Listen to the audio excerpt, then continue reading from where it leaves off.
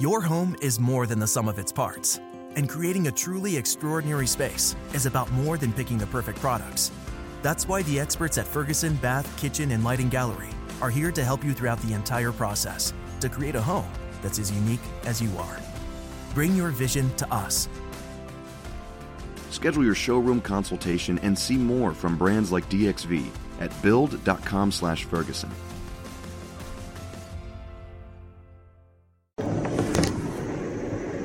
Hello, everybody. Welcome to Body of Christ Real Talk. This is Joseph Brownlee. Welcome to today's show on Real Talk. I'm going to continue off the last podcast that I have made for the ones that has been listening, and these are for the newbies that's tuning in. You can catch up. You can find out what's going on in my previous podcast before this one, what I'm getting into. I left off on talking about why does it bother me so much when a man and woman of God that's close to you, very close to you, does not seem to have that same passion or even say love for the knowledge of the truth. They are already saved, but they just don't have that passion of the knowledge of the truth like yourself.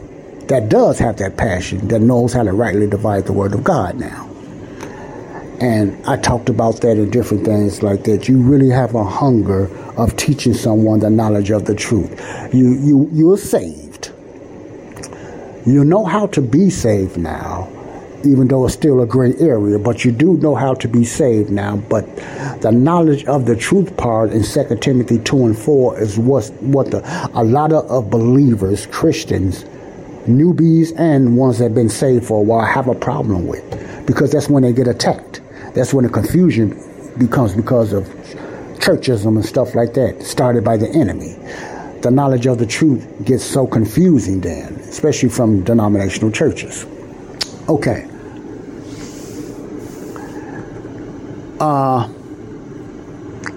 What must a person do about that? What must a person do about that when they can't get nobody to have that passion like you? I didn't come to the conclusion myself. It's nothing I can do. That's up to the Holy Spirit. If they're not going to listen to the Holy Spirit, they're not going to listen to you and I. And I don't mean that in a down, putting them down or nothing like that. I just mean that's just the way it is. If someone close to you, and that's all I'm talking about now, a loved one close to you, it could be mom, dad, sisters or brother, fiance, wife or whatever. If they're not grasping it now, I'm not saying they are resisting it because they want to, and I'm getting to that later on. What can be the other issue as well that plays a big part as well? Don't push it. You don't push it, okay? Because remember, they are sealed with the Holy Spirit as well. You can't make the Holy Spirit make them do nothing. They are sealed with the Holy Spirit as well if they are believers. So I'm talking about believers, not the unsaved. Because the unsaved have to be saved first before they can be spiritually alive to understand the knowledge of the truth. So I want to get that out there. I'm talking to believers. I'm talking to the saved.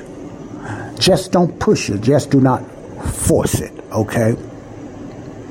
And I experienced that and stuff like that. But what must you do when a person just don't have that passion, like you do? They have to grow in it, and they might just go to heaven not knowing a lot about the Word of God. And that's something you and I have to live with because we're under grace. And that's what we have to learn to have grace and patience, as well. They're saved. And it's going to be, they might have another way of learning that you and I don't know about that has that passion and, doing podcasts or evangelism or stuff like that. Don't let that bother you because they don't have that same type of hunger. It might be another way that they can get things out there. That is so true, okay? But what must we do about them when we have such a passion and we don't get that from everybody else? And then God might be pleased with what they're doing. But sometimes we want them to be like us, and we have that passion for them to just grow like us. Okay. I lost my thought right there. I believe,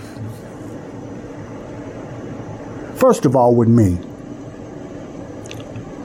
don't slow down what you are doing. What I do, I still send information out there. Whether they read it or whatever, a lot, I still send it out there. Maybe later on down the line, by the Holy Spirit's leading, they'll start reading the stuff that I send out there and start, whatever like that. Of course, we have to apply it, but you got to start by reading it and studying it and stuff like that. So I have to leave that. You and I have to leave that to the Holy Spirit. We can't stop putting people down and calling them names and talking about they'll never grow or whatever like that. No, just keep putting it out there.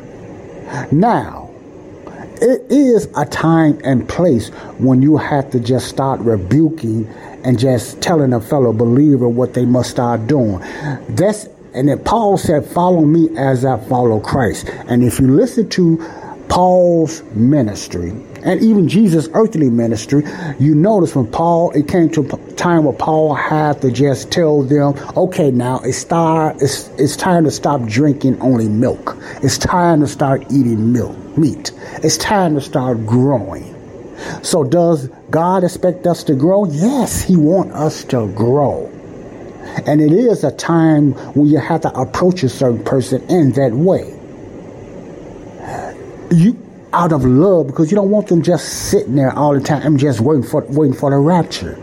We have a work to do here on earth while we're here, and just learning something and just sitting doormat on it is no good. It's not helping the fellow man, because the gospel and the salvation is not only for us as believers, it's for us to go out there as ambassadors and tell the people about the reconciliation. They have an opportunity of being back to God because he reconciled himself already back to them. And then we explained in 2 Corinthians 5:19 about God is not imputing trespasses against them. That's how the church today is supposed to witness to the world as ambassadors. We're not part of the Great Commission like Israel to go out to the world. We go out to our neighborhoods and family members and stuff like that. The Great Commission in the early church, well, all of them is early church, but you know what I mean, under the Kingdom program, the 12, they was told to go out into the world, which they never made it. That's going to happen in the future, with the 144,000 and stuff like that, virgin witnesses of Israel, 12 tribes of Israel. But we as ambassadors under the dispensation of grace, we are called to tell people about reconciliation and the fellowship of the mystery later on down the line. Reconcile them back to God first, and then teach them about the fellowship of the mystery. That's the order that we supposed to be helping people with. Salvation, bring them to the knowledge of the truth, and explaining the fellowship of the mystery, etc., and stuff like that. That's the order. That's what believers over 2,000 years under the grace program are supposed to be witnessing to people. You understand that? Okay. So it just bothers me sometimes when someone close to you don't have that passion. And you want them to have it so much because sooner or later they're going to talk about their faith, and somebody's going to keep questioning them and why you believe this or I believe that way. And then a lot of believers get led astray when they hear so many different beliefs and doctrines, even from some fellow believers, and they lose what you have told them, or they mix it together. And I notice that happens. A traditional way of belief is hard to get rid of. It's like trying to stop drugs or drinking alcohol or any other type of addiction that you struggle with. You just can't take it off and it's gone. It's possible, yes, and it's doable, yes, with the help of the Holy Spirit. But the majority of the Christians just obey the flesh more than they do the Holy Spirit. That's just reality. See? You understand what I'm saying? So that's what I teach, what I do. And I know a lot of times I'm not ignorant of knowing the majority of the people that do listen to me never heard a lot of things that I teach, or the way I teach the Bible, or the way I interpret it. And they wonder, why do I talk about Paul so much? Some to the point probably accuse me or even other grace teachers of putting Paul over Jesus, which is further from the truth. What Paul teaches is from Jesus. What Paul knowledge and wisdom comes from Jesus. This is what Jesus is teaching Paul in all his 13 letters. But the majority of the churches are blind in that. They don't know the fellowship. They don't know the doctrine of the fellowship of the mystery, which they supposed to be on and what they supposed to be teaching in a church. And most of them never will. They will go to heaven, but they never will. They will get a lack of rewards. Some even hay and stubble. But they will be salvation. They will be saved at the bema seat, the judgment seat of Christ. But their rewards will be very low. Some will, because of error in their teaching and refusing to learn sound doctrine and how to rightly divide it, or just completely refusing the teachings of Paul. And if you have believers that's refusing it, well, it's hard to say if they're a believer if they don't believe in Paul's gospel anyway. So it's a slippery slope on that. If they don't believe Paul's teachings, let me put it this way to make it more clear. They might believe a lot of Paul's teachings, even the way of salvation, but they still put him in a back seat compared to the four gospels. So they teach the earthly ministry of the Jesus' earthly ministry, or the apostles or early Acts, over the teachings of Paul, or they put it all together. See, that's what I'm trying to stop with people close to me. I put things out there and whatever like that. I get out there and I teach what I teach, and it's hard to ignore the way I feel sometimes, and you can feel alone. But the Holy Spirit that's within me, greater is He that is in me than he that is in the world. The Holy Spirit that's in me, I can do all things through Christ Jesus that strengthens me. The Holy Spirit that's in me will not let me stop. The flesh wants to, but the Spirit in me will not stop. I have a duty. I have a duty to preach and teach, mainly teach God's word the best way I can, even through my mistakes. Keep on going, but don't never beat somebody up the side of their head with the word of God, or try to push them, especially a loved one, because the majority of the time you're going to run them away. But at the same time, some people you have to get in their face, believers, and let them know it's time to grow up now. It's time to pull up your straps. It's time to buckle up your pants and start letting them sag. It's time to walk like a man and woman of God and learn the knowledge of the truth. It's time to get out of tradition. You've been there 20, 30, 40, 50 years. Or, I was finna say 2 days. I can't say 2 days because you got to let a young believer grow. And I think in the Word of God, Paul talks about that. Don't be so hard, because you have certain ones that still believe a certain way that's young in the faith. But when you've been 10, 20, 30 years, those are the ones you just got to say, okay, it's time to stop. You should be teachers now. I think Paul mentioned something like that. You should be teachers now. Ain't no way you should be sitting back and still trying to learn. We're going to be forever learning, don't get me wrong, but you're asking the same questions. You asking the same questions. That means you're still a baby. Most of the time, you're still a baby in Christ. You're still walking in unbelief. And a lot of that has to do because of traditional blockage. Okay?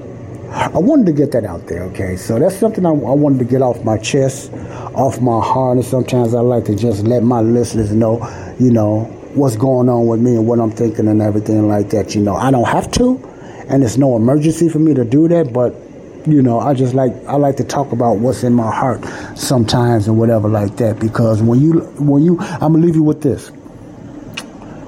When you learn how to rightly divide God's word the correct way, prepare to feel lonely the majority of the time. You're not alone, but you're going to feel lonely the majority of the time, because to the majority of the believers, I'm not talking about churchgoers, I'm talking to the majority of believers and churchism, the four-wall denominational churches, is going to sound foreign to them, and some of them going to believe you didn't got aluminum foil on your head now, or you into conspiracy or an occult type of teach because they never heard it before. So be prepared for that. And it's going to start feeling a little bit uncomfortable in your church because you're going to spot out error very quickly in your pastors and certain ministers' teaching. Just think about that. God bless you all. I love y'all. This is Joseph Brownlee, Body of Christ Real Talk. Until the next show, remember, you don't have to be saved first to be forgiven. You have already been forgiven. Now a way has been paid for you to be saved. God bless you. Bye-bye. Your home is more than the sum of its parts. And creating a truly extraordinary space is about more than picking the perfect products. That's why the experts at Ferguson Bath, Kitchen, and Lighting Gallery are here to help you throughout the entire process to create a home that's as unique as you are. Bring your vision to us. Schedule your showroom consultation and see more from brands like DXV at build.com/Ferguson.